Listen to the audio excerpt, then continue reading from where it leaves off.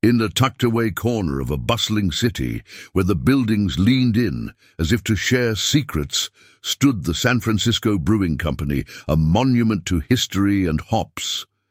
It was here, among the shadows of the past, that our tale unfolds, one not of men, but of pigeons and the people who fed them.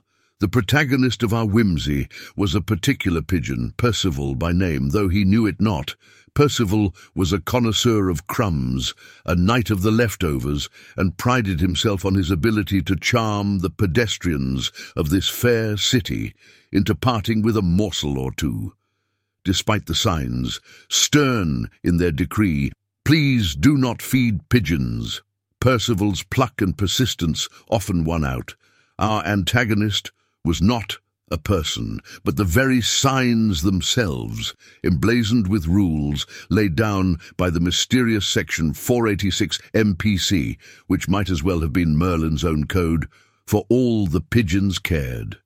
These signs were the bane of Percival's existence, a constant reminder that his feathery brethren and he were seen not as the gentle cooers of the city's soundtrack, but as a nuisance to be starved and shunned.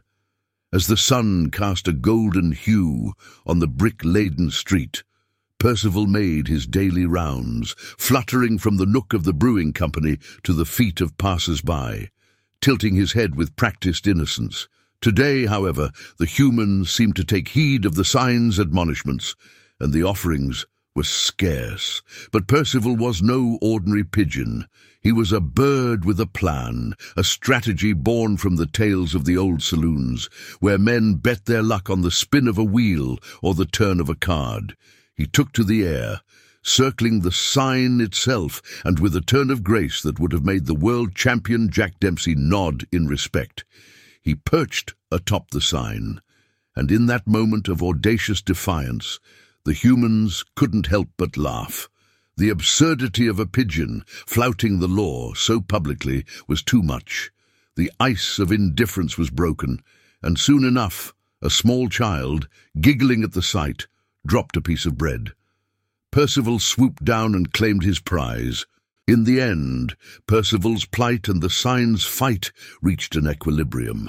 For every human that heeded the warning, there was a Percival to gently, persistently remind them of the folly of taking life too seriously.